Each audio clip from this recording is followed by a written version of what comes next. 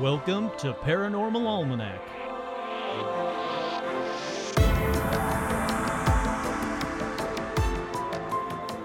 With your host, Kurt Sandvig.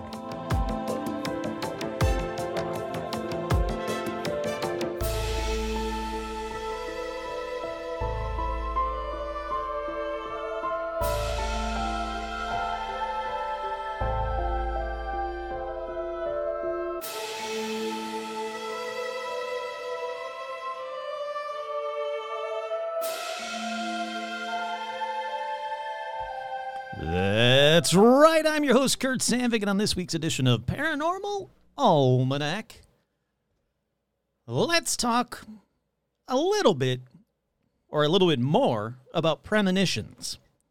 I bet you didn't think I was going to say that.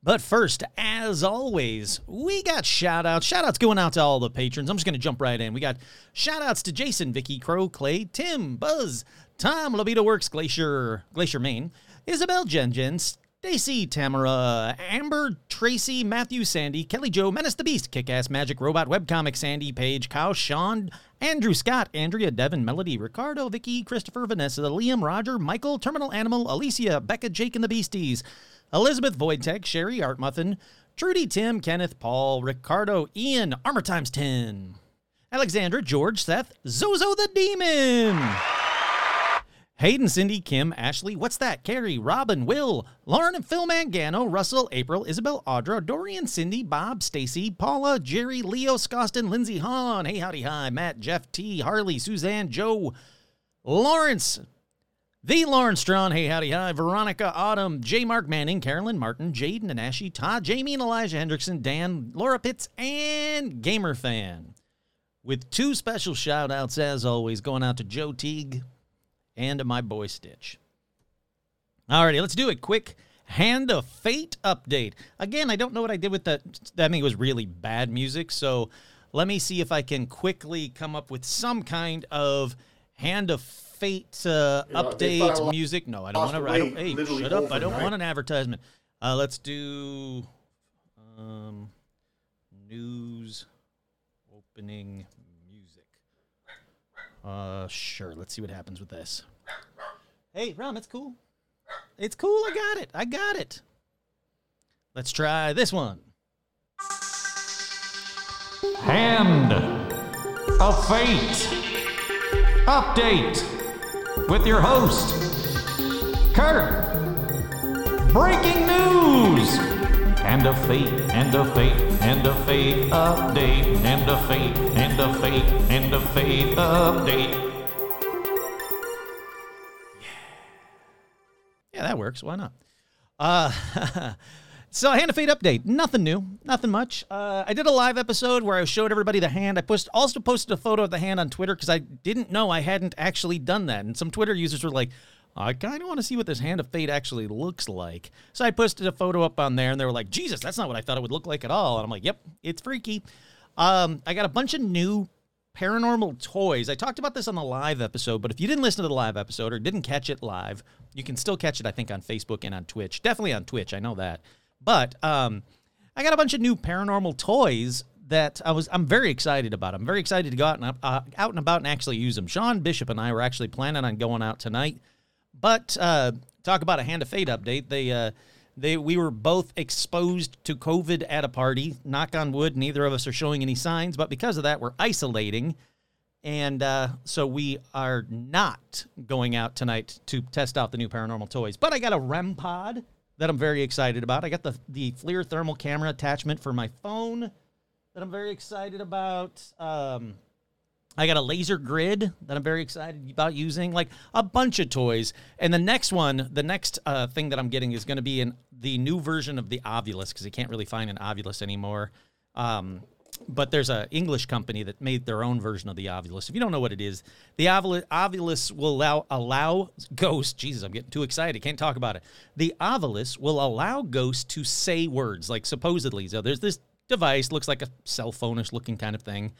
And all of a sudden it'll say like tree and for no reason. And you'll be like, what? Tree what? And then it'll be like,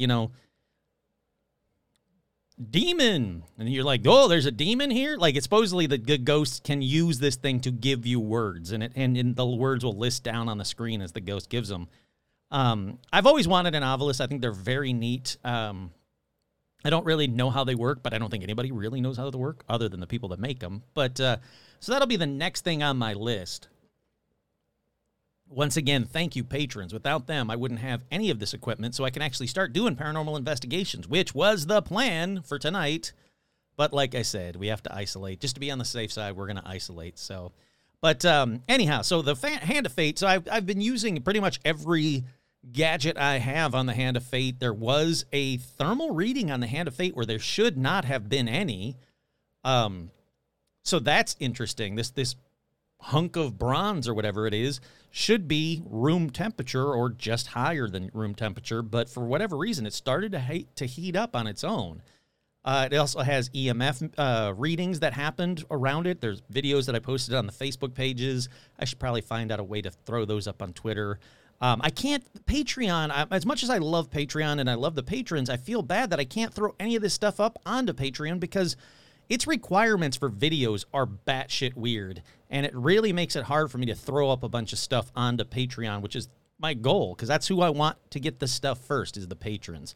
But the when I do get around to doing a paranormal investigation with Sean, it's going to the patrons. That's where it's going to be, so the patrons can watch any paranormal investigations, and then maybe a couple weeks later I'll decide if I want to, you know, like maybe it'll be patron exclusive for 2 weeks and then go out to the regular listeners, or it might just be patron exclusive because I want to give them their money's worth, and I don't know how. I need more things to do. So patrons, if you're listening, and I hope you are, please let me know what you would like. What things would you like? Do you want special meet, like virtual meet and greets? Hello? What just happened? Hello? Whoa, that was weird. My microphone cut out for no reason. Do you want, like, virtual meet and greets? Do you want to hang out online, you know, with me? I'm more than happy to do that. I would love to do that. Would you like me to do more of those? I am going to do more of those paranormal field trips. I've got 2 other planned, and I have an update, but I'm going to save it for just the patrons about the Formosa what is it called? Formosa Cafe. Blanked for a second. There is some ginormous machinery outside of my house right now that's driving by. Oh, I see what it is. It's they're ripping up the concrete on some of the side streets around me, and it's been dead quiet all day. So I'm like, oh, it's perfect time for me to record an episode, and now it's all driving by. So I really hope you guys can't hear that because I can, and it's loud. Anyhow, with that being said, patrons, please let me know what you want to hear. I want to do more stuff for you guys.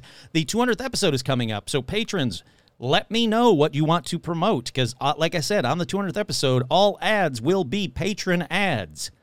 So, or 99% of the ads will be patron ads. So, patrons, let me know what, like the Kick-Ass Magic Robot, what is it? Kick-Ass Robot Magic Webcomic? Whatever that one is. You know, if you want that being promoted, I'll happily do it. Now, again, just because you're a patron doesn't automatically guarantee that'll be promoted, but I still have say on that kind of stuff. Hello? What is happening with my speaker? All right. Now I think it's back. All right. We're good. But yeah, so patrons, let me know what you guys want to do. Also, I'm still looking for bumper music for the 200th episode. I might just make it myself, but I would like it to come from listeners, like the cool-ass bumper music that happens in paranormal news. That's all listener stuff. Speaking of paranormal news, let's get right on into it right now.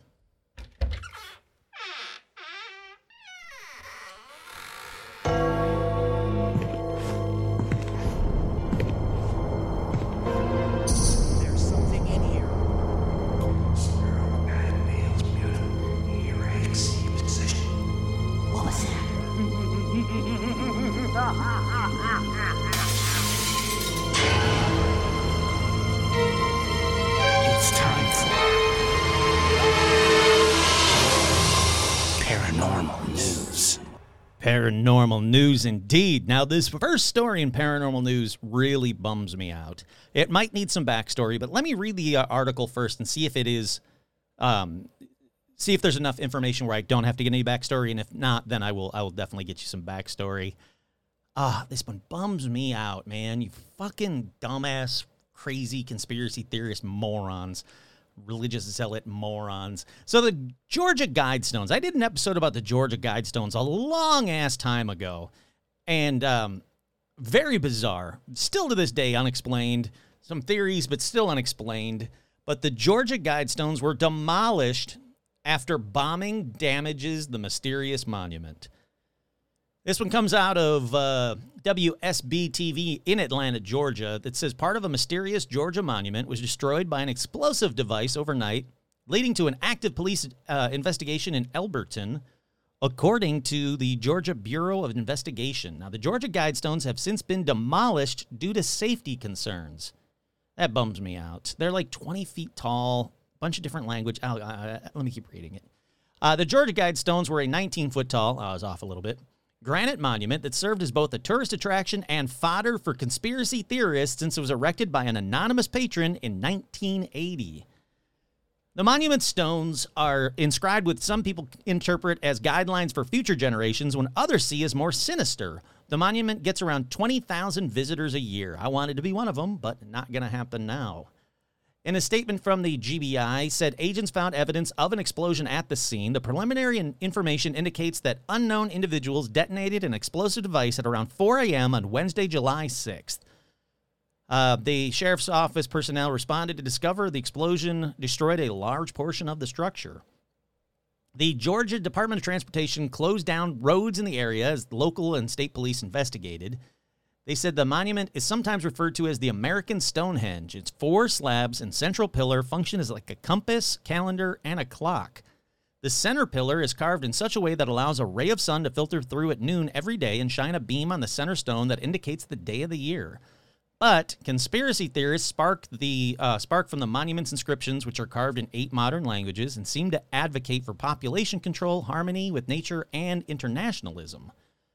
Over the past few months, the monument has become increasingly controversial on social media because of former GOP gubernatorial candidate Candace Taylor, promised to, allegedly, promised her supporters that if she were elected, she would destroy the, quote, satanic monument by executive order. Taylor released a video statement Thursday night saying she did not support criminal activity, would have taken proper legal steps to remove the monument if she had been elected. She condemned, fuck that, I'm not going to talk about her.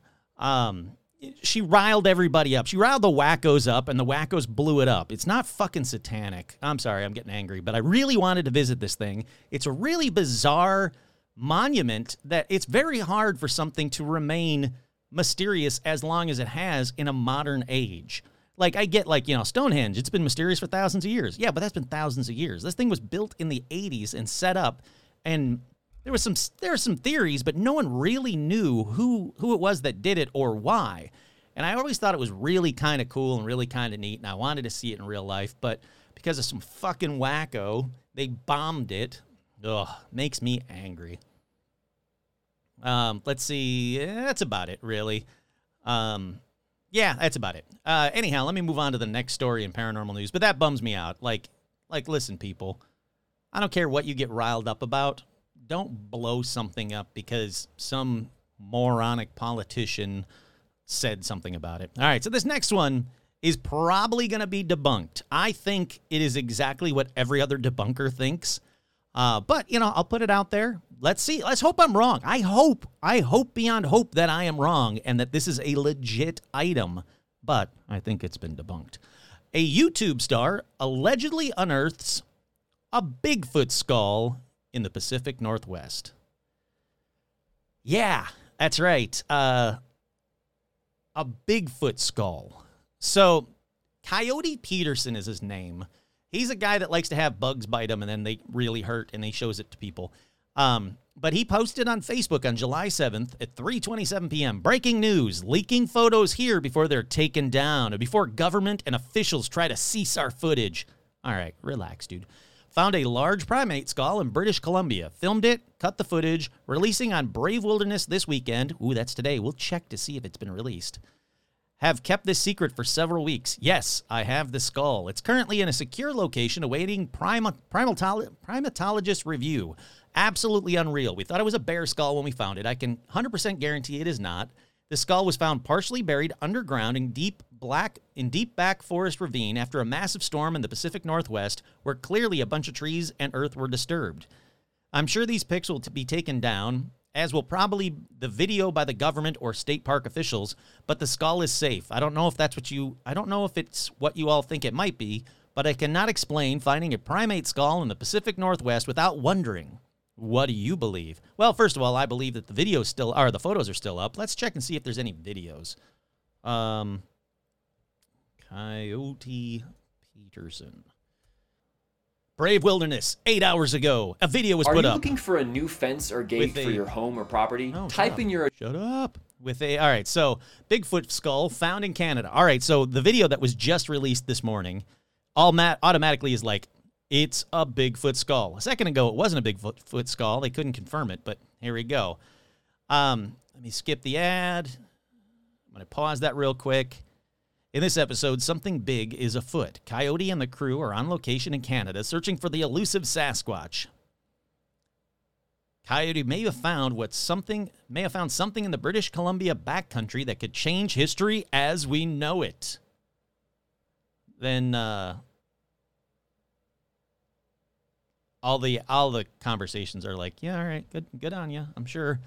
So look, before I click play on this video and watch it and then tell you what happened in the video, I'll pause this recording and watch it, and I'll come back and say what happened, because I don't want him to get not that I get revenue for these episodes, but him to get credit for these episodes. I don't want to play any of his stuff.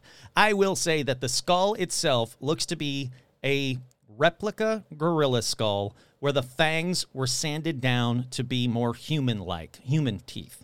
But the problem with doing that is they didn't think about the gaps in the teeth. So if you look up gorilla, like Google replica gorilla skull, you're going to see big fangs on the top and the bottom. When the skull is closed, when the mouth is closed on the skull, you're going to see the bottom fangs go up in between the fang and the front teeth of the skull. Well, the Coyote Peterson skull that was found still has that gap. The reason it would have that gap is there's giant fangs that go up in there. He just sanded down the teeth to make it look more human, hence make it look more Bigfoot. In my opinion, I have no proof of any of this, or I should say somebody did, but to me, it looks like a replica gorilla skull that was altered to not look immediately recognizable as the replica gorilla skull that you can find online and buy for yourself. All right, I'm going to pause this real quick. I'm going to watch this 15-minute video of his and come back and let you know what I think. Okay, I'm back. I'm 11 minutes and 55 seconds into a 14-minute 59-minute video. So basically, I'm 12 minutes into a 15-minute video before he says, like, oh, look, I found a skull. Or it's probably a bone. No, you said skull, even though there's the tiniest piece of it that is still visible. But it immediately went, hey, I found a skull. Everybody get down here. You're going to have to, film this. This is going to be amazing. So I'm calling bullshit already. All right, I'll be right back. Okay, I'm back. That was dumb. That was full on, straight up dumb. It's a to be continued video that I don't buy any part of. Absolutely any part of. I was 99% convinced it was a replica gorilla skull prior to seeing the video. Now I'm 100% convinced. That's fucking dumb. It was bad acting, dumb. There's people are saying, like, hey, man, you said you were going to show a video of it. You have 10 minutes of this video. It's all clickbait. This is dumb. I'm sorry. It's just dumb. You feel free to watch the video. As much as I hate to give this guy clicks, because it's exactly what's happening. 157,000 views already. I'm sure if I refresh, it's going to be way more. I have lost 25 pounds with you. Yeah, now it's already up to 163,000. Shut up, video. There's already up to 163,000 videos. So this guy's going to get 1 billion clicks from it, but it's dumb. Where the bullet hole is on the skull, every one of these gorilla replica skulls has a hole from the replica, I would assume, from like a hinge or something for the jaw on the replica. But shockingly, that's right where there's a bullet hole in this skull. I don't buy any of it at all. I think it's bullshit. Hey, prove me wrong. Look, I want to be proven wrong on this. Please prove me wrong. Show me that I'm wrong and it's actually a real Bigfoot skull. That's all I want. Because obviously someone shot it, which, you know, if you haven't listened to last week's episode about don't fucking shoot Bigfoot, well, you know, there you go. It ties in perfectly with that episode. But I don't buy it. I really don't buy it. All right, let's move on. I'm going to keep going here. Up next in paranormal news.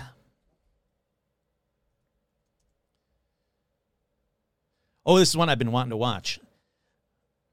A bizarre video from New Zealand shows the moment when a burning bus drives across the road on its own. So let me click on the actual article. Kapiti Paranormal surreal video shows burning driverless bus move to save home.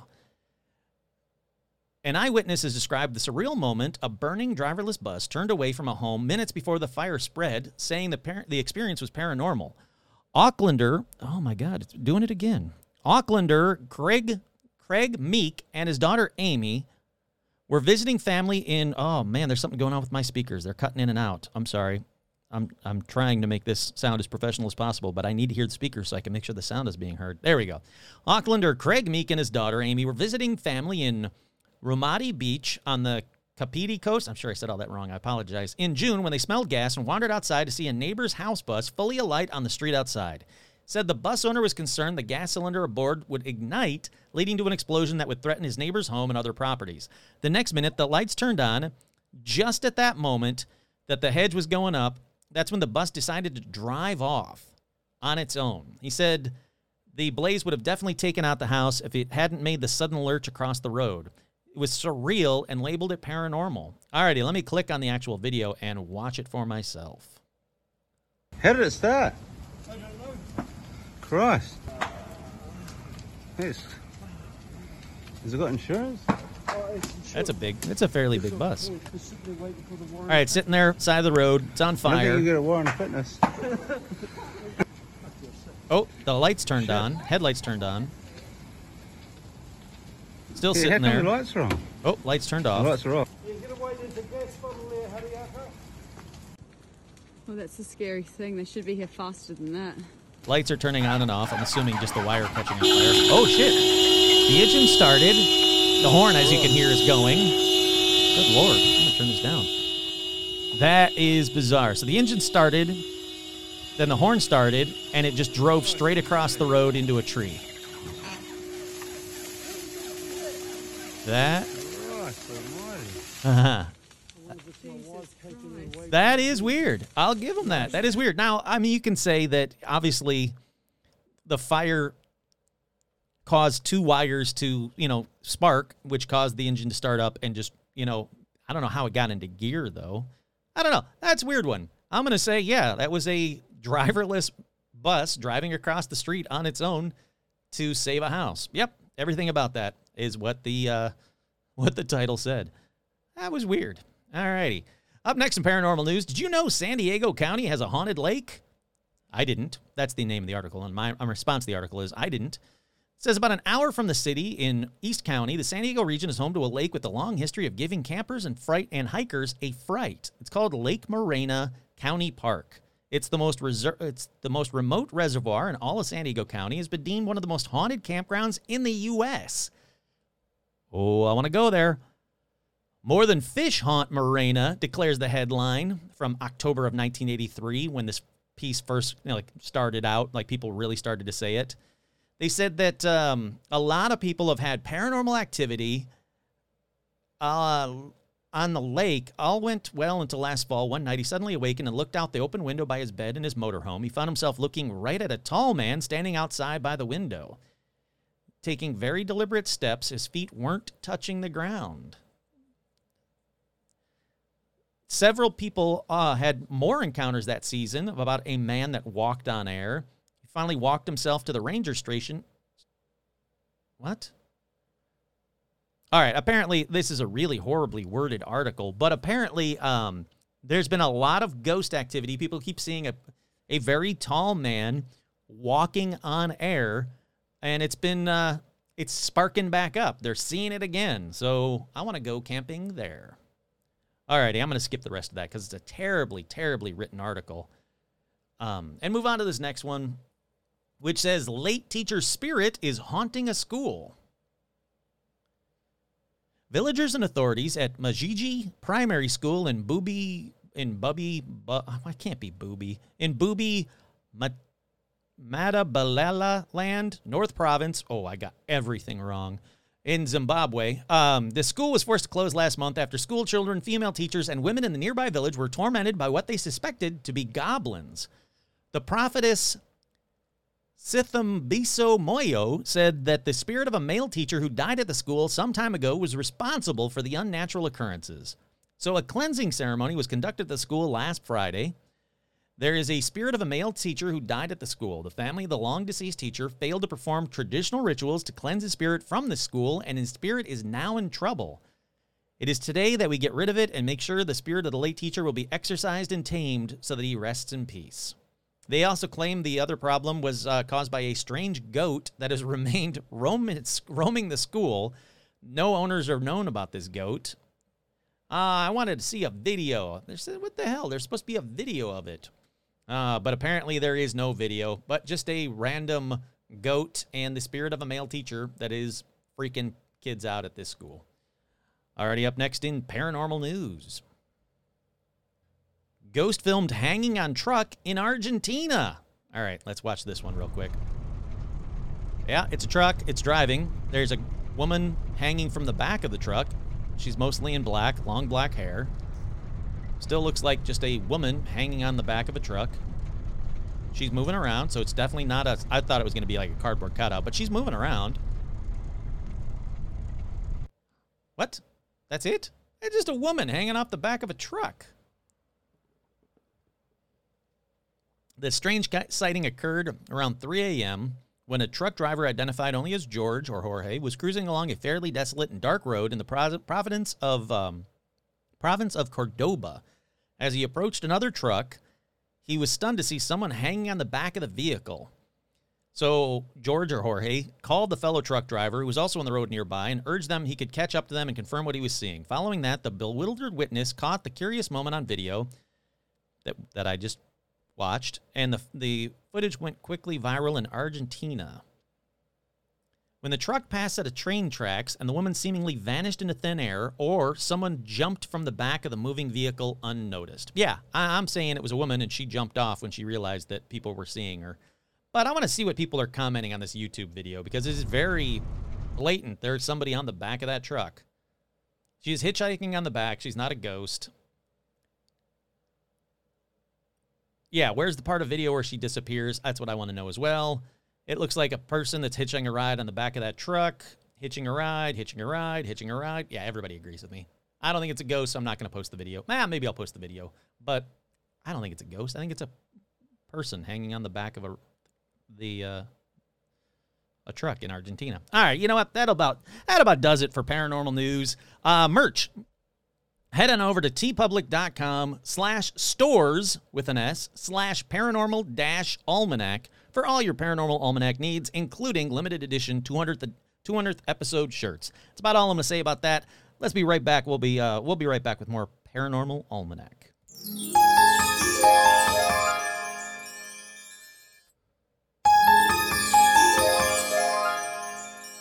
Alrighty, we are back. And okay, I know that I've done premonition episodes before, but I like them. I really do. I like premonitions. I wish that I had premonitions, and maybe I do, and I'm just not paying attention or remembering my dreams enough.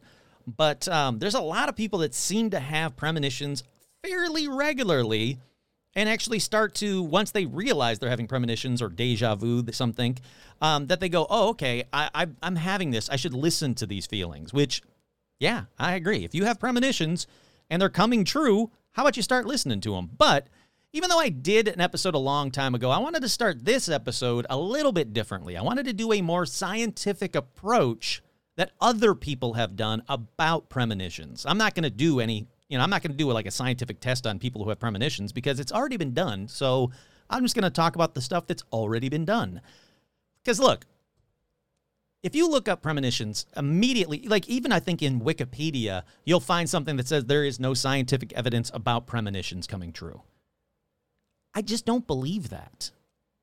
I didn't believe it before. I definitely don't believe it now. So even though there were scientific studies done in the 20s and 30s, they weren't as scientific as I would like. So I kind of want to start with one from the 60s. It was about a guy named John Barker. Well, actually, before I get to him, let me tell you about the event that he studied. Let's go back in time to Aberfan in 1966, because you're going to need to know this before you can find out about the event that he studied. This is the event. So in 1966 in Aberfan, I actually talked about it very briefly on an older episode. It was about a premonition that this girl had about her school. Well, it turns out she wasn't the only one that had that premonition, and in case you don't remember, here's the briefest of recaps of this tragedy. October 21st, 1966. There was a period of heavy rain that led to a buildup of water within this mountain slope of like a coal mine. Basically, the mountaintop overlooking a town built up with like water and coal and shit. And basically, it caused it to suddenly slide downhill as a slurry. That slurry ended up killing 116 children and 28 adults. It completely avalanched over Pantglass Junior School, and a row of houses. So it's a horrific tragedy. And like I said, in that previous episode, it was, this little girl had a premonition that it was about to happen. She saw this blackness and stuff that came down. But so that's the event that John Barker was studying. So he was, at the time, he was 42-year-old psychiatrist at Shelton Hospital. And like everyone around that area, he saw the accident on the news and thought, since it was such a horrific accident, horrific natural disaster, if you will, that affected the entire town, he wondered, did anyone know of it or have any kind of premonitions about it prior to it happening? So John wrote to Peter Fairley, who is the science editor of the London's Evening Standard newspaper. And he just asked him, hey, can you publish an article about this idea that I have about premonitions? And, Peter Fairley was like, yeah, all right. So on October 28th, Peter did John's suggestion in his World of Science column titled, Did anyone have a genuine premonition before the cold tip fell on Aberfan? That is what a senior British psychiatrist would like to know. And the article, described the kinds of visions that John was hoping for, or interested in. I shouldn't say hoping for, was interested in, like a vivid dream, a vivid waking impression, telepathy at the time of the disaster affecting someone miles away, and clairvoyance.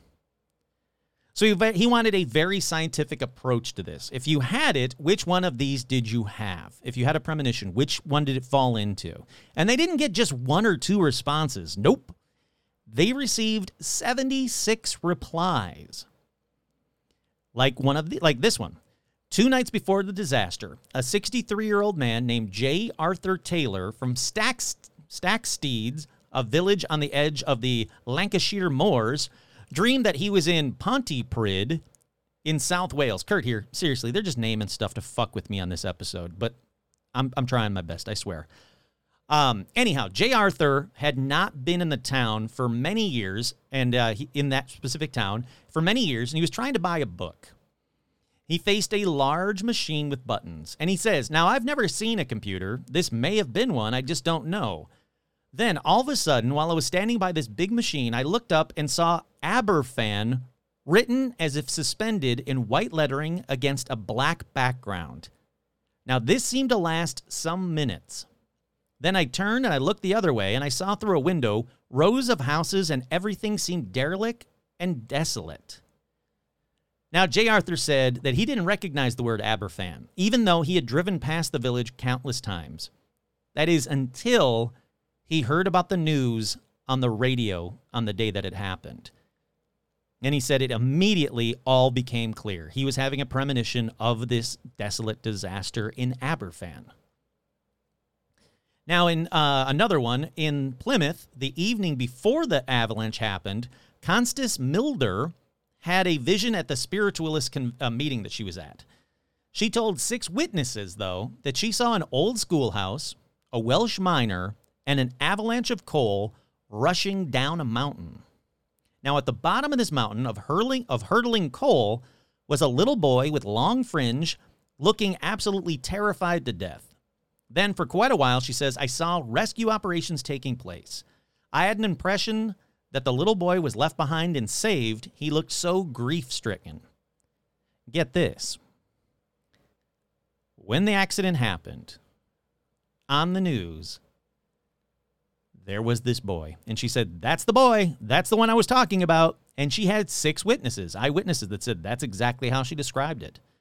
Then a man in Kent was convinced for days before the Aberfan accident that there would be a national disaster on the Friday. He said, it came to me as strongly as might come the thought that you'd forgotten that it was your wife's birthday tomorrow. When he arrived at work on October 21st, he told the secretary, today's the day. Now, those are all great stories. Some had eyewitnesses, and you might be thinking, kind of like I did, well, sure, people can say anything they want after the fact. But when John Barker actually did the research and checked into their stories, asking for details and witnesses, and talking to them, and finding out that indeed these people had talked about it prior to the slide, he didn't find just these 3. He found of the 60 premonitions, there was evidence that 22 were described before the accident happened with witnesses. That is a shit ton. Absolutely crazy. Like, in my opinion, that is a fairly good amount of scientific evidence. He had 76 replies. 60 were verifiable premonitions that he could look into. 22, there were evidence from eyewitnesses or proof that the person talked about it before the accident happened. So that's what got me into this. I was like, wow, I think that's pretty good scientific evidence. But it wasn't the first, like I said, it wasn't the first story or scientific research of its kind. Now, John Barker went on to do like the Premonition Institute and all this other weird, crazy, cool stuff. And he wrote books that I tried to read some of the excerpts of the books. It gets a little bit on the woo-woo wacky side of things or just above my head. I don't know. Maybe I'm just not smart enough to read it. I don't know. But I was like, all right, well, that's a good enough thing to start this episode. So one of those other ones, like I said, in the 20s, happened with J.W. Dunn. Now, he was an aircraft designer. He wrote a book called An Experiment with Time. Again, very, in my opinion, difficult to read book. Now, he did a similar experiment to John Barker's, but this was after his own premonition. Because in 1902, so we're going all the way back to 1902, this guy, J.W. Dunn, was a young soldier. He was serving in the war when he dreamed of a volcano about to explode on a French colonial island. He said this volcano would kill 4,000 people.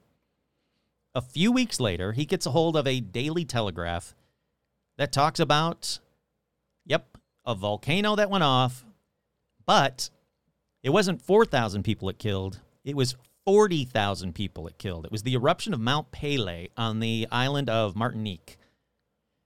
And he said, you know what? I was out by a knot, meaning he was off by 10. Instead of 4,000, it was 40,000. So both of these guys, like I said, they wrote about premonitions and studying them, but neither caught on in the scientific community, especially back then. Even in the 60s, I don't even know if a book now, maybe now, might catch on. If you have scientific evidence to back up that people are having premonitions that with evidence to support it, I think they'd be more apt to catch on nowadays. But back then, it definitely did not catch on in the scientific community. But regardless of that outcome, science still says there is no sufficient evidence for premonitions. So how about this next one? Let's talk about some actual premonitions that were talked about, had eyewitnesses about, before the incidents, happened. Now, I swear I talked about this first one, but I couldn't find it in any of my notes. So if I have, either pretend I haven't, or maybe you and I just had a premonition that I would talk about in an episode. So boom, proof of premonitions. But I really think I talked about this on a previous episode, so I apologize. We go back into 1958. When Joe Meek, which is weird because Meek was one of the names in one of the articles I just read about. That's what made me pause. If you're really in tune and you're listening to Paranormal News, I actually paused on one of the articles because the last name was Meek. But this one, 1958, Joe Meek, he was a British music producer, ton of bands at the time. Supposedly a brilliant guy in the studio, but also supposedly paranoid as hell from everything I can find out about him. He believed that his apartment was bugged for no reason, that people were trying to take his instruments for no reason. So he's a little bit on the paranoid side. But one night in 1958, him and his friends were having fun with tarot cards and Ouija boards at a party. So while they're playing with the tarot cards, he was like, you know what? I want to play with the Ouija board. And he says he started getting messages on it. So one of the people with them, like that were playing with the Ouija board, began writing down everything that was being spelt out on the Ouija board, like February the 3rd, Buddy Holly dies. So he freaks out, and he's like, crap, I like Buddy Holly. And he's desperately trying to get a message to Buddy Holly. Spoiler, things don't end well for Buddy Holly. All right, so February 3rd, 1958... goes by without an incident. Buddy Holly's still alive, still fine. And he's like, oof, all right, we're cool. Maybe it's just, the Ouija board being a Ouija board or whatever. But he's like, you know what? I still should tell Buddy Holly about this experience. He finally gets someone to pass along this message to Buddy Holly. Well, actually, I apologize. He actually found a way to get in touch with Buddy Holly directly. When he did, Buddy Holly apparently told him, like, no, I'll be very careful every February 3rd. Don't worry. And in case you didn't know it, the next year, Buddy Holly dies in a plane crash on February 3rd, 1959, along with Ritchie Valens and the Big Bopper, known as the day the music died. So, after that happened, Joe said that Buddy Holly's spirit often visited him with advice. So, that's pretty nice. They kept in contact after Buddy Holly died, and apparently, Buddy Holly's ghost wasn't all pissy about it. And you got to wonder, though, if the first time that Buddy Holly's ghost showed up to Joe, if Joe wasn't like, yay, motherfucker, I told you. I straight up, look, I was wrong about the year, but February 3rd, I told you. So anyhow, things ended up great for Joe, except for when another February 3rd date rolled around. Because on February 3rd, 1967, so almost 10 years later, 9 years if you're keeping count. If you can actually do the math in your head, it's 9 years. 9 years later, February 3rd, 9 years later, Joe shot his landlord and then himself. Yeah. All right, another one that witnesses confirmed. We go all the way to January 7th, 2009. Oh, I'm going to get all this wrong. That's when 6-year-old Bara Abd al-Rahman Badawi was awoken from his nap by an explosion in Gaza City. Now, he said he cries out, my father is dead, and, screams and cries, and his mother's like, what's wrong? And he's like, my dad's dead. Yeah, you guessed it. An hour later, he and his mom find out that his father and his uncle had been killed in the very explosion that woke him up. Then this next one, it's from 2015. I'm going to call it more of a coincidence than any kind of proof, in my mind anyway. It's by Susan Saxman, who calls herself the Reluctant Psychic. I think I've talked about her before, too. She said that she told a bunch of stories with the New York Post about times when her predictions came 100% true. Like this one. She said, the moment this one woman walked into my room, I wanted to vomit. The feeling was more intense than anything she had ever experienced with other ill clients. She said, sometimes I'll feel the twinge of someone's arthritis or the dull pounding of a headache, but this was an overwhelming sensation. I was going to throw up. Now, she said she kept saying to the person, hey, are you feeling all right? You good? And the woman's like, yeah, I'm fine. I'm good. I'm all well. And went about her day. Then, yeah, and she kept telling her, like, you need to go see a doctor. You need to go see a doctor. And the woman's like, nah, I'm fine. I'm cool. Then, a few months later, Susan says, I open up the newspaper, and there she is in the obituary section. She had died. All right. I mean, it's been a few months. I wouldn't call it exactly. I mean, I don't know. That's still more of a coincidence. As far as I'm concerned, that's more of a coincidence. All righty. So I was looking for more people online that had premonitions. And obviously, I wanted to go to Reddit, and I'll read you a couple of those. But BuzzFeed actually kind of did this work for me because they asked their readers to send in their weirdest or scariest premonitions they've ever had. One reader wrote that her grandmother had once dreamed the same dream for 3 nights in a row. A dream of a woman standing at the foot of her bed and telling her to move her 2 daughters basically out of their bedroom. Like, you got to get your daughters out of the bedroom. These 2 daughters, got to get them out of the bedroom. After the 3rd night, she goes out and she's like, all right, fine. And she goes and tells her daughter, like, all right, you got to get out. You go sleep in the living room or somewhere else, basically. And she says the next night, the roof over their daughters' beds collapsed and a massive beam dropped right across their beds. Now, the woman said the grandmother's dream may have been her husband's mother who had died when she was young. So why wouldn't she recognize her? I don't know. But there you go. That's pretty cool. Look, if you have the same dream 3 nights in a row and it's about someone telling like, you got to do X, Y, or Z, just do X, Y, or Z. What's the harm of it? It wasn't like they said, you got to get rid of your daughters. Can you go kill them or something? Don't do that. But hey, can you go move your 2 daughters because there's something bad that's going to happen in their bedroom? Yeah, okay. 3 nights in a row of that? Why not have a little sleep out, a little camp out in the living room or basement or whatever until the dreams stop? Now, another one on that BuzzFeed article said, a week before Prince died, I had a dream where I woke up, I checked Facebook, and I saw that Prince had passed. I swear it was so real that when I awoke, I asked my husband, did Prince die? A day later, Prince's plane had to make an emergency landing, and a few days later, in case you don't know, spoiler, Prince died. Alrighty, this next one says, my grandmother was really sick my freshman year of high school. The doctor, actually, I take that back. I think that was the end of the BuzzFeed. Nope, it's still not. Nope, it's still BuzzFeed. My grandmother was really sick my freshman year of high school. The doctor and my mom warned me she probably wouldn't make it to my birthday, Valentine's Day, and I promptly told them straight up, no, she's going to die on Good Friday. Now, I'm not religious at all. She was.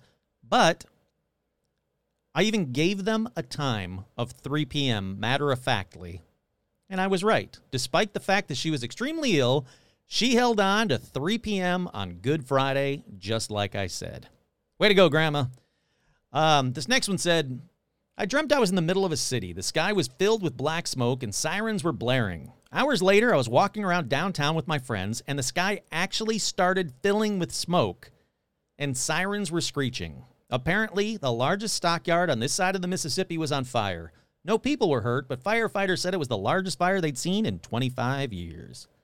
So I thought that was kind of cool. I mean, that's not kind of, that's really cool. But I can't just rely on BuzzFeed for everything, so I wanted to go out and see if I could find other online premonitions. I don't want to read 10,000 of them because 90% of them are the same. I dreamt my girlfriend was going to break up with me, and the next day she broke up with me. Well, that's because you're a loser and you knew it. But I wanted to read some of these because I was like, yeah, I'll go through some of these. And yeah, that one's cool. I'll read that one. This one's kind of cool. I'll read that one. I've received messages to go move to somewhere dry. Now, I live in Canada, and so far all is okay, but I guess we'll see moving forward. I also keep getting messages to have, get, buy, rope, and a boat. I live in a major city, nowhere near the coast, but regardless, and I went out and actually bought what I could afford. In November 2019, I was moved to buy medical masks at the local Walmart. They caught my eye because they were pretty and pink. So without having a purpose for them, I picked up a few boxes. When my daughter asked why I was buying them, I loosely commented it's for the next pandemic. 4 months later, COVID was recognized as a pandemic in Canada and shortly thereafter declared a global pandemic. I have no control how this occurs, however. I've learned to take heed. It's all very disconcerting. Okay, what gets me is you were apparently really right about the pandemic and buying masks, and good on you for buying that stuff. But can we go back to the going someplace dry and buy rope and a boat? What's that about? Can we, I don't want that to happen, but how would be, it's 3 years later. How about we have a recap of what happened to you in those 3 years up in Canada? I don't remember anything big happening where everybody had to run to boats in Canada, but then again, this year is supposed to have some weird horse thing happen in Canada. You had to listen to my predictions episode. All right, this next one says, I'm 6 years older than my younger brother. When I was 16, I woke up in the middle of the night distraught.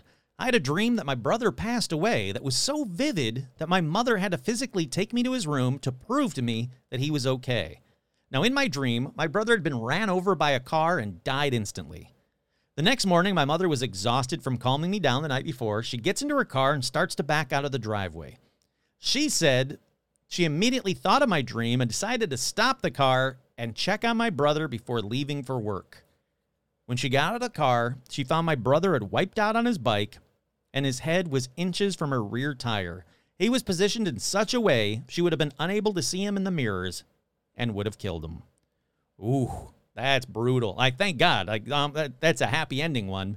It could have ended a lot worse when she popped his head like a melon with the tire, but good Lord, that mom will never, ever be like, all right, you have any other dreams? You all good? How am I doing? We're all good? Okay, I'm going to go to bed now. I'd be asking that kid constantly. The next one says, dreamt that I was with a friend on a motorcycle, and all of a sudden I felt like I'd been violently thrown off something. Woke up with a headache and thought of my cousin. Yep, turns out he died in a motorcycle accident, and his friend only had a few scratches, was riding on the back of it. Ugh. This next one says, I had a feeling that something really major that would change the world was coming, though I didn't know what.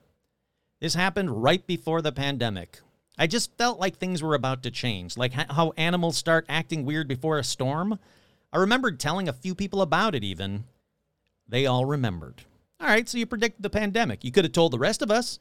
You don't have to keep that shit to yourself and a few friends.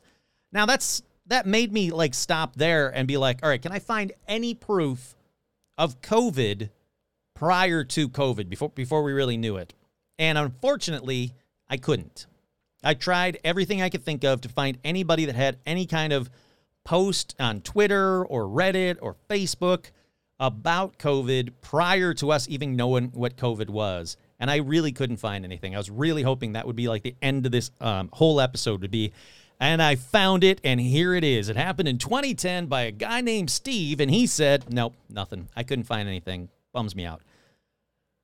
Alrighty, up next. Yesterday, I wanted to bring my car into my driveway because I wanted to vacuum it. My battery's dead, so I figured I'd deal with my battery today in the evening. But I felt uneasy, and I wanted my car inside, but had to wait until this evening because it was close to 100 degrees outside.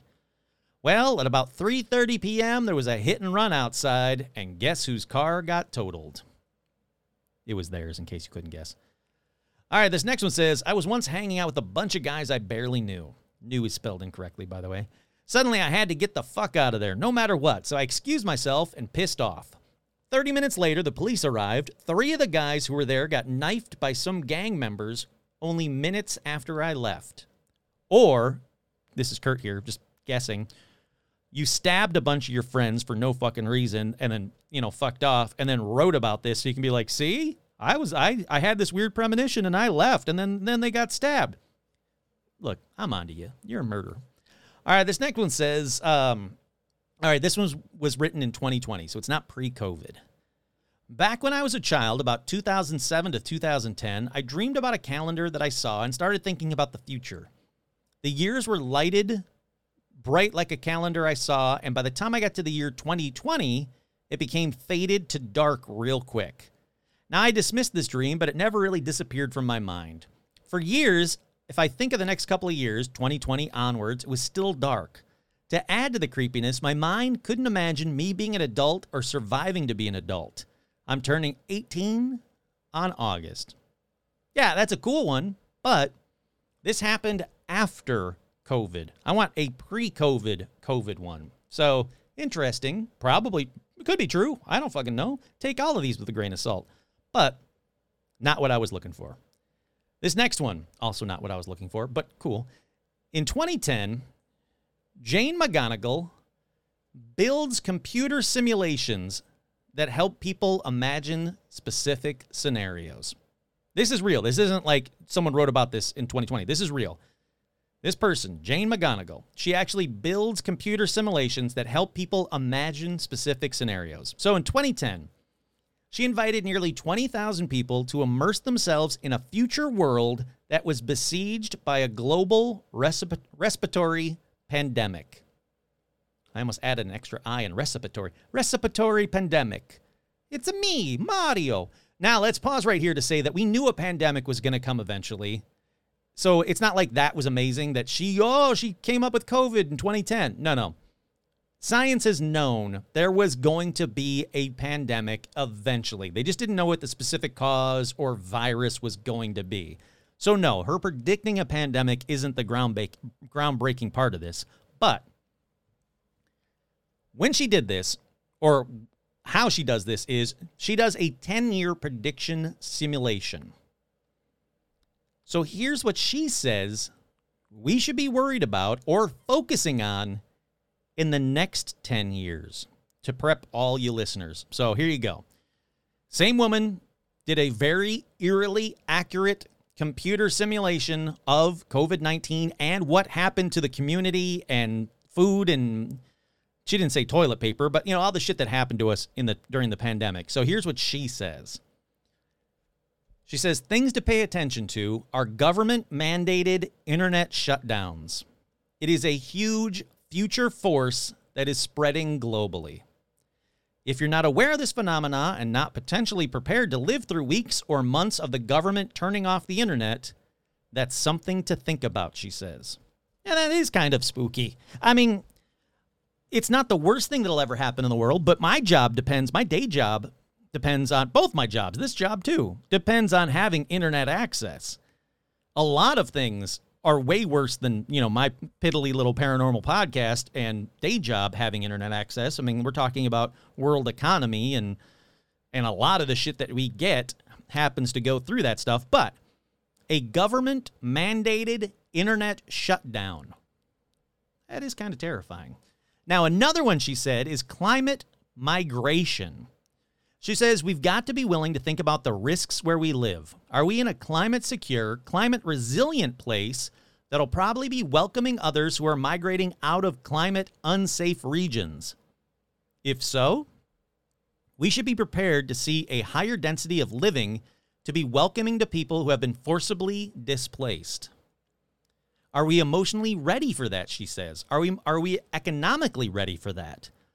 Also, think about our pathways to move if we need to. That is something that is every serious futurist that I know is thinking about. Pathways of human movement within countries and across borders, how we can support people economically, socially, mentally, psychologically, how we can make a home. That is a problem space that warrants so much imagination and innovation and creativity. If I could get all of the smartest minds on the planet to work on something, it would be thinking about this movement. That this is the biggest future scenario that would benefit from our imagination and also our innovation before it happens.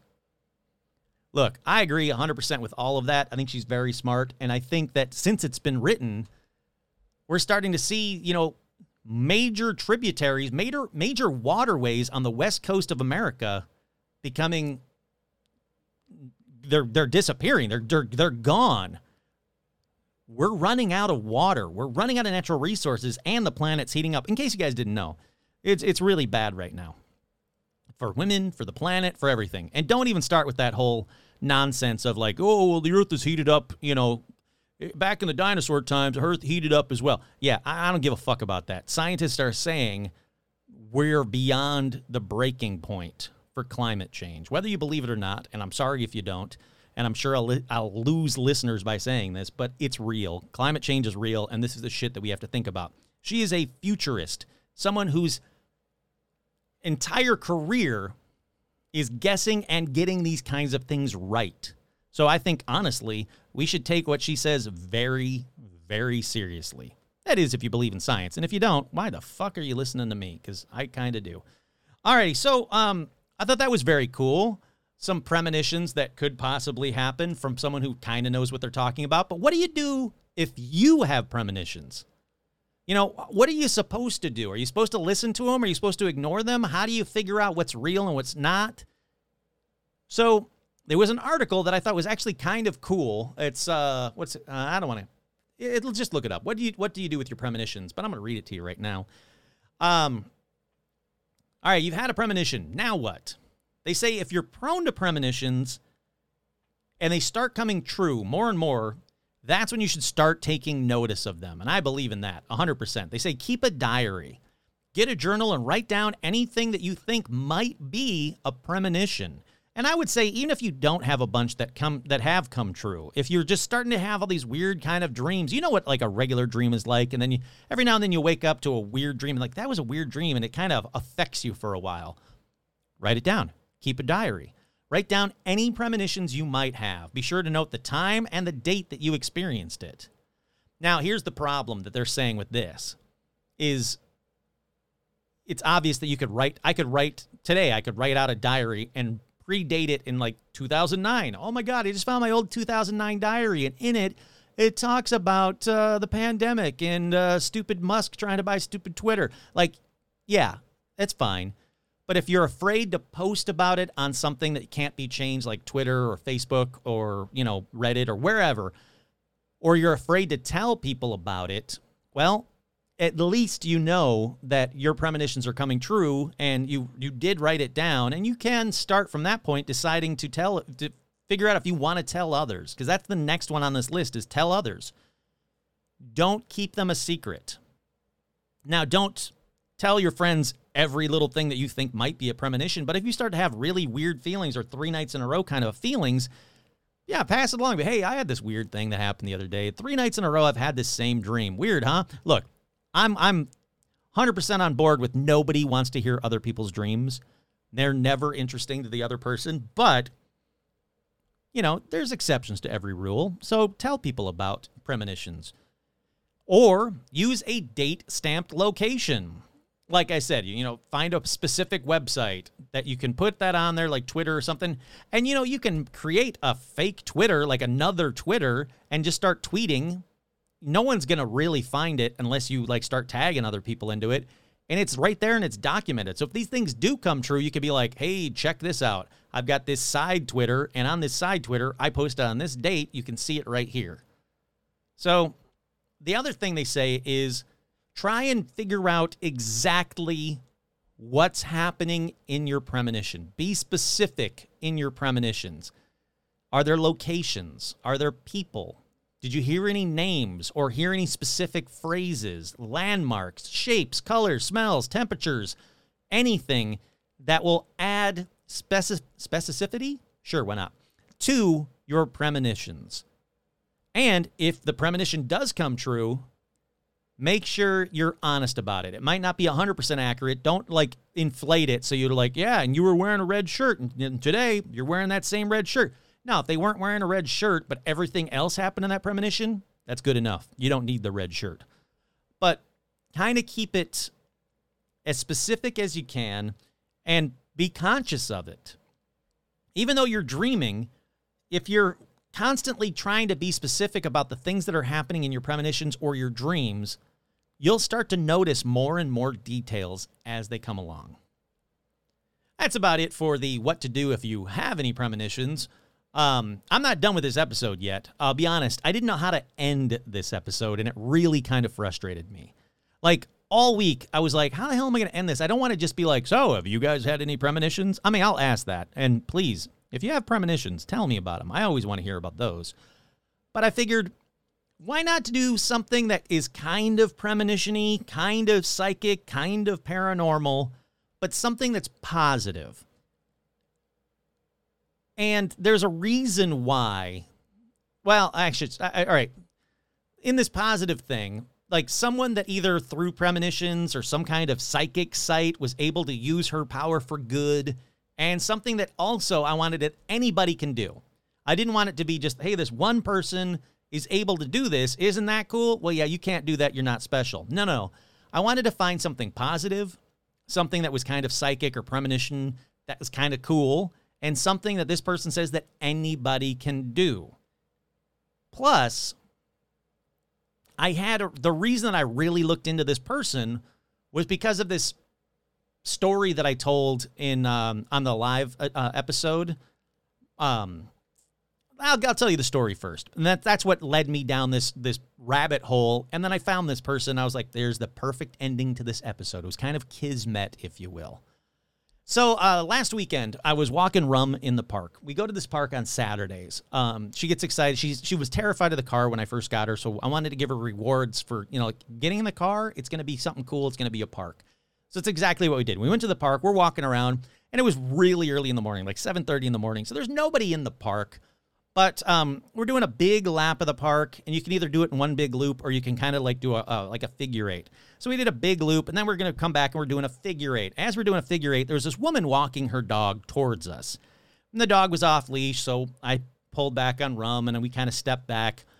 I wanted her to notice, like, hey, I've got a dog too. I don't know if your dog's nice. Mine's really nice, but, keep your dog under control.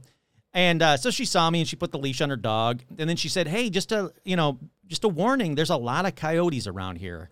And I said, yes, I know. I see them all the time. I live in Burbank as well. They're all up and down my street in, daylight and nighttime. So I am very, I've been on the lookout as well. And she's like, yeah, I've seen some in this park. So I just wanted to let you know, because your dog is smaller.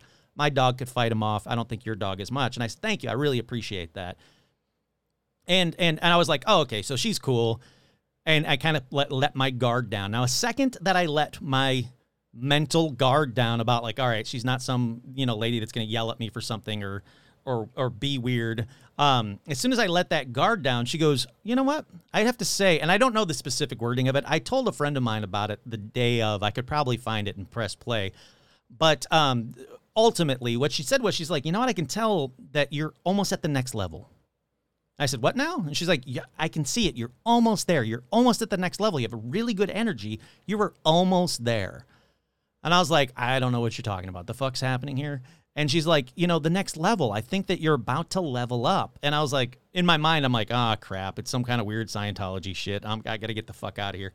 And then she's like, no, it's nothing weird. It's just that, she's like, do you do anything that, that would have like fans? Do you have are you in the entertainment industry or something to that effect? And I said, oh, well, I've got a podcast and she's like, yeah, there you go. She's like, I have a feeling that it's about to go up to the next level. You're about to get something big, that the project of your podcast is about to, become big. And I was like, all right, cool. Tell me more. I'd love to know more. And then she started talking about how, she doesn't have to work hard, and she kind of just falls into money, and she's got a friend who's a billionaire, lives up on the hill. And I was like, wow, that's cool. That's the exact opposite of me. I work really hard and I don't have any money. And she's like, yeah, I can kind of get that. She's like, you don't have to work hard. She's like, you just have to know that it's going to happen, that you're going to, she's like, you're about to level up. And when you do, she's like, do you play the lotto a lot? And I said, well, I don't know about a lot. I buy a lotto ticket once a week because I do. Why the hell not? I got a dream, And she's like, yep, it's going to happen. And I was like, well, that would be nice. She's like, no. Don't wish it or want it. Know that it's going to happen. And I said, okay, from your lips to God's ear kind of a thing. And she's like, no. You have to be completely positive thinking from the second you wake up to the second you go to bed. Don't let the stupidity of the negativity of your day job or stupid people or traffic or whatever bother you. Be positive and know that it's going to happen. Think that it already has happened. And she's like, and that's the key. And I was like, well, it's kind of woo-woo, but, there's no harm in it. It's not like she's pushing religion on me or telling me I have to go to some meeting next week or have my thetans read or some weird shit like that. So I was like, all right, ultimately it's harmless, and all she's telling me is to be positive. That seems like good advice for anybody. So I was like, all right, well, that's very cool. It's very nice of you. Nice talking to you, Alice. I'm going to, be on my way. And, she didn't try and stop me or hand me a pamphlet or anything. So I was like, all right, well, that was cool. That was a neat, fun experience. And I was like, why the hell not? So I started thinking about it. I'm like, why the hell not? What is wrong with trying to be positive and surrounding yourself with positive people? That was the other thing. She's like, if you got negative people constantly, don't, get rid of them. I'm like, oh, I do. I mean, I do have negative people and I do get rid of them constantly. And she's like, yeah, she's like, surround yourself with good people. Surround yourself with people that are like-minded and thinking like you do. Hence, you guys that are listening to this. And I was like, yeah, okay, I can kind of get behind all this. It seems like it's kind of harmless, good thinking. And so I looked it up online. Does anybody that has done this kind of a thing, is there any verifiable proof that you can get anything you want without the hard work, And I don't mean like this person bought a lotto ticket and then won the lotto. No, I mean like, well, that's weird. What just happened? There we go. My screen just went blank. That was really weird. But I mean like, has anybody seemingly just done this positive thinking kind of a thing and have results? I wanted to start the episode with scientific results and end the episode with scientific results. And, well, I found this woman online. Her name is Helen Hadsell. She is also known as the contest queen. And I was like, this is kind of interesting. She said she uses a technique, she passed away sadly, but she used a technique her entire life called SPEC, S-P-E-C, to get anything she wanted. And I mean anything. Again, she's also known as the contest queen, so guess what? Spoiler, she's going to win a fuck ton of contests in a minute. Now, SPEC stands for Select, Project, Expect, and Collect. Sure, why not? Seems simple enough. She said, you have to select a goal to get started.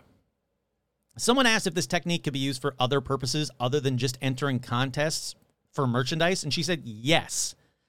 This can be used to obtain anything you desire in the physical, mental, or spiritual realms. Basically, you name it, you can claim it, is what she says. Now, look, I know this sounds woo-woo, but again, she's named the contest queen. She has proven results. She has won bicycles, toys for her kids, musical instruments, a boat, cars, appliances, stuff for the home, trips around the world. That's right, plural. Trips, plural. Oh, and a freaking house. In total, she won over 5,000 contests. And it's verifiable. And it said, or she said, I should say, that metaphysics is the reason she won. This is real. You can go back to the when she was winning this stuff in her lifetime and see a Good Housekeeping article about it and other articles about it in the newspapers about it. She's a contest queen. Over 5,000. Basically, any contest she ever wanted to enter, she won. She beat the odds on every one of these contests.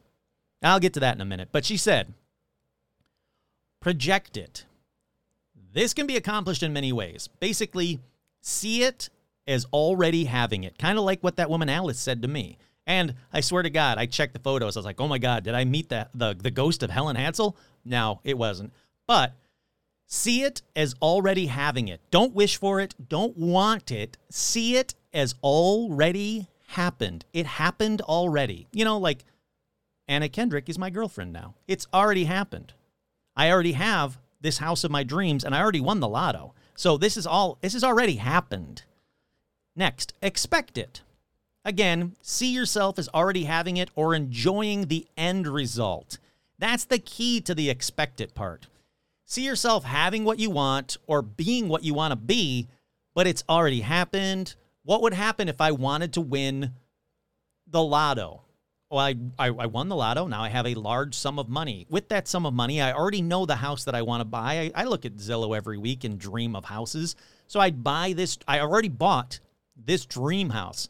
I'm living in this dream house. I already know what it looks like because I've seen photos of it online. So what's it like to live in that dream house? I already know it's got a big, cool living room. It's round. It's circular. There's a nice pool out front. There's a yard that Rum loves to run in. Like, it's already happened. I'm living there. I've already decorated it. I've got the idea for this paint. I've got the idea for this thing. Just expect it. And then she said when she's done visualizing, she just doesn't continue with her life as it was. She says she continues her life knowing that she has it. She lives as if she has it. So, for example, when she wanted to win this trip to Paris for like a honeymoon kind of a thing. Not a honeymoon, but like an anniversary kind of thing for her and her husband. And so she went out. They got their shots. They got their passport. And then she kept saying, you know, when are they going to tell us we won this contest? It has to be happening soon because we have to go soon. The contest, you know, we have to leave for the trip coming up very soon. And sure as shit, they showed up and said, hey, congratulations, you won this Paris trip. And she always said, like, when they would come up and say that, to act a little bit surprised. She told her husband, make sure you act surprised when they say it. What? We won? Aw, knowing that they'd already won. The same thing happened with her house. She's like, wow, they should be telling me that I have the house. Why aren't they telling me that? Oh, I got a call. Oh, tell your husband to be home that day by this company that, was giving away the house. And she's like, yeah, no problem. Wonder what this is about. That kind of a thing on the phone. But then she told her husband, don't show them the specs because they already drew up all this cool stuff that they wanted for the house. She's like, pretend like we didn't know we already won, but they're coming today to tell us we won. Even though they hadn't told her on the phone that's why they were calling her. They were just saying, hey, did you check out our demonstration of it, and that's where you signed up? And she's like, yep, that's exactly what happened. But in reality, they were coming that day to say, congratulations, you had won, with like balloons and camera and all that shit.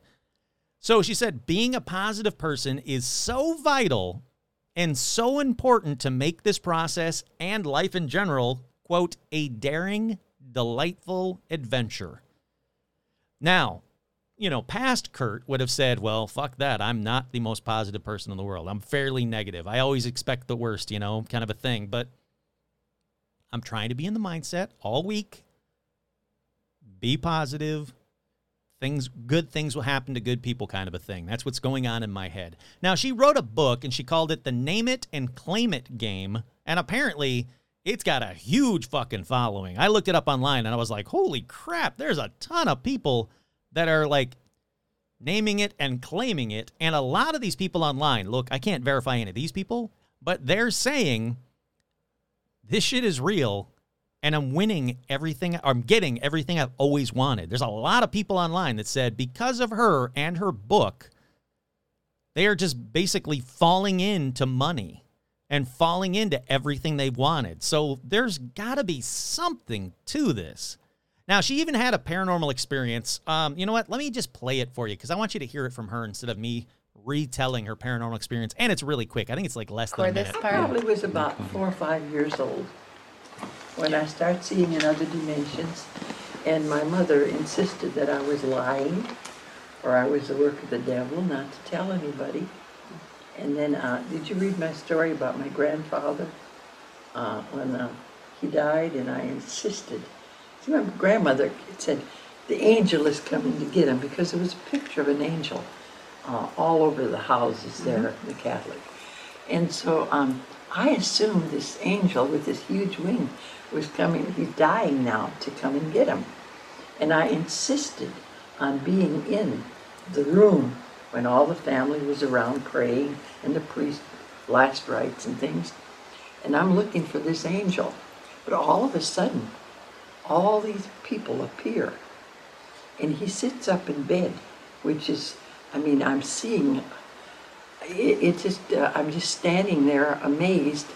And then he smiles and he walks through the wall with all these people. And he's still laying on the bed. Now I'm utterly confused. And I tell, after we got out of the room, and my mother, hush, hush, hush, be quiet and so forth. And I said, but Grandpa didn't have an angel, And he's, don't you tell Grandma that he didn't have an angel. I said, but he went off with all these old men. So what I was seeing, was this spirit. Mm-hmm. So he didn't change. And then he was still laying there, and then that was it. All right, that's about it for this part of it. She goes on to tell another story about she had rheumatic fever, and she was visited by somebody, and they said, hey, you're healed. And she told her mom, like, hey, I was healed. And her mom's like, no, that was just a fever dream. You're very sick. Look at your legs. Look at your joints. They're still swollen. You're very sick. Stay in bed kind of a thing. And then the next morning, she got up, and she was like, oh, I'm fine, and went to the kitchen and started making herself food and told her mom, like, I'm healed. That guy told me I'm healed. So she's definitely had some paranormal experiences. She definitely is a very positive person. Helen Hadsell, it's up to you if you want to check it out, listen to more of her stuff on YouTube. There's a ton of stuff about her and interviews that are very good that I was like, yeah, you know what? I like this woman. She seemed very cool. Sadly, she's passed away, but she seemed very cool. But I thought I would give you a couple of her little, like, Helen Hadsell quotes that I was like, I like that. There's no harm in any of this. One of them is there is no failure, only a delay in results. That's a positive thinking kind of a thing that I didn't do, but I do now, that I like. The other one is the only competition you ever have is with yourself. That's when you doubt yourself. Yeah, it's really positive. I like that one. The next one is step 1, set a goal. Step 2, never entertain doubts. Step 3, you can con yourself into anything by repeating it over and over again until one day it is incorporated into your thinking. I like it. I like everything about this woman. Had there not been definitive results, I would have gone, well, this is just self-help woo-woo nonsense bullshit. This woman's got the results. And what's the harm? There's no harm in any of this. There's not like, and step 4, send Kurt 50% or 75% of your paycheck every week. No. It's just, be positive. Stop doubting yourself. It's already happened. The good thing you want has already happened. You've got it. Plan on it. Think of all the details. It's yours. Yeah, I like it. I like everything about it. I won that podcast award that everybody nominated me for. If you don't know what I'm talking about, you can go to Twitter. I think I posted about it on there. It's on the Facebook page as well. There's some podcast award, and the nominations are up, and people are nominating me, which I think is very sweet. But I've already won the award, so, good on me. But, I like this kind of positive ending to an episode because most premonition episodes, or most premonitions, are about negative things. People die. My grandma died, and I woke up the next morning and went, hey, grandma died. My mom was like, no, she didn't. She's fine. And then we get a call that grandma died. Too many of those over an hour is freaking brutal. So I was like, all right, I don't want to do that. I want to end on a positive note. And frankly, I can't find anybody more positive and successful than Helen Hadsell. So there you go. I thought that was I hope you agree that it's a neat ending to an episode because I personally, I think it is. But anyhow, so that's that. Take it, what you will with it from this episode. If you only wanted to talk about the scientific part of the premonitions, you got that.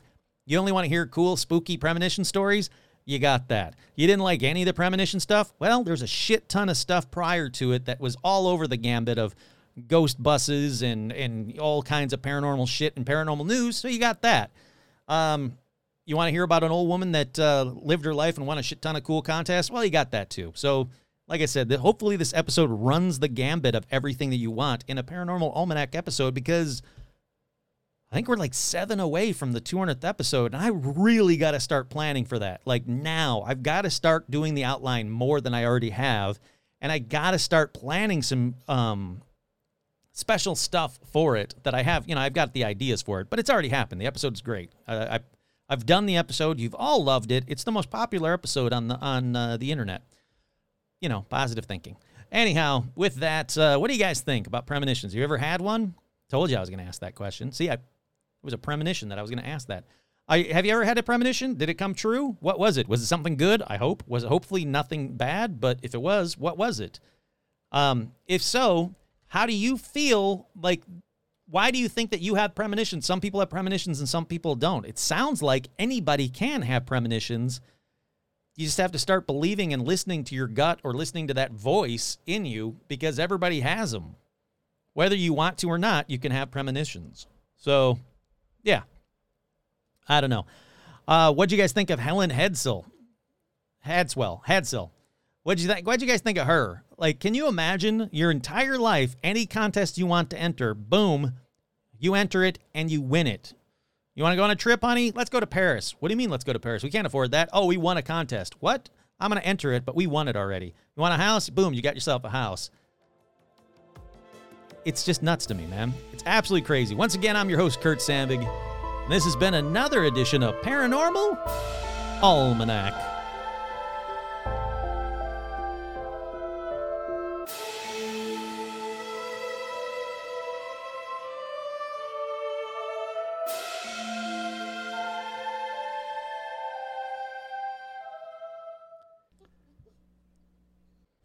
Så, exempelvis, det är allmänna rätten. Det är det rätt kan de allmänna rätten massa kvotsen det var det jag kan.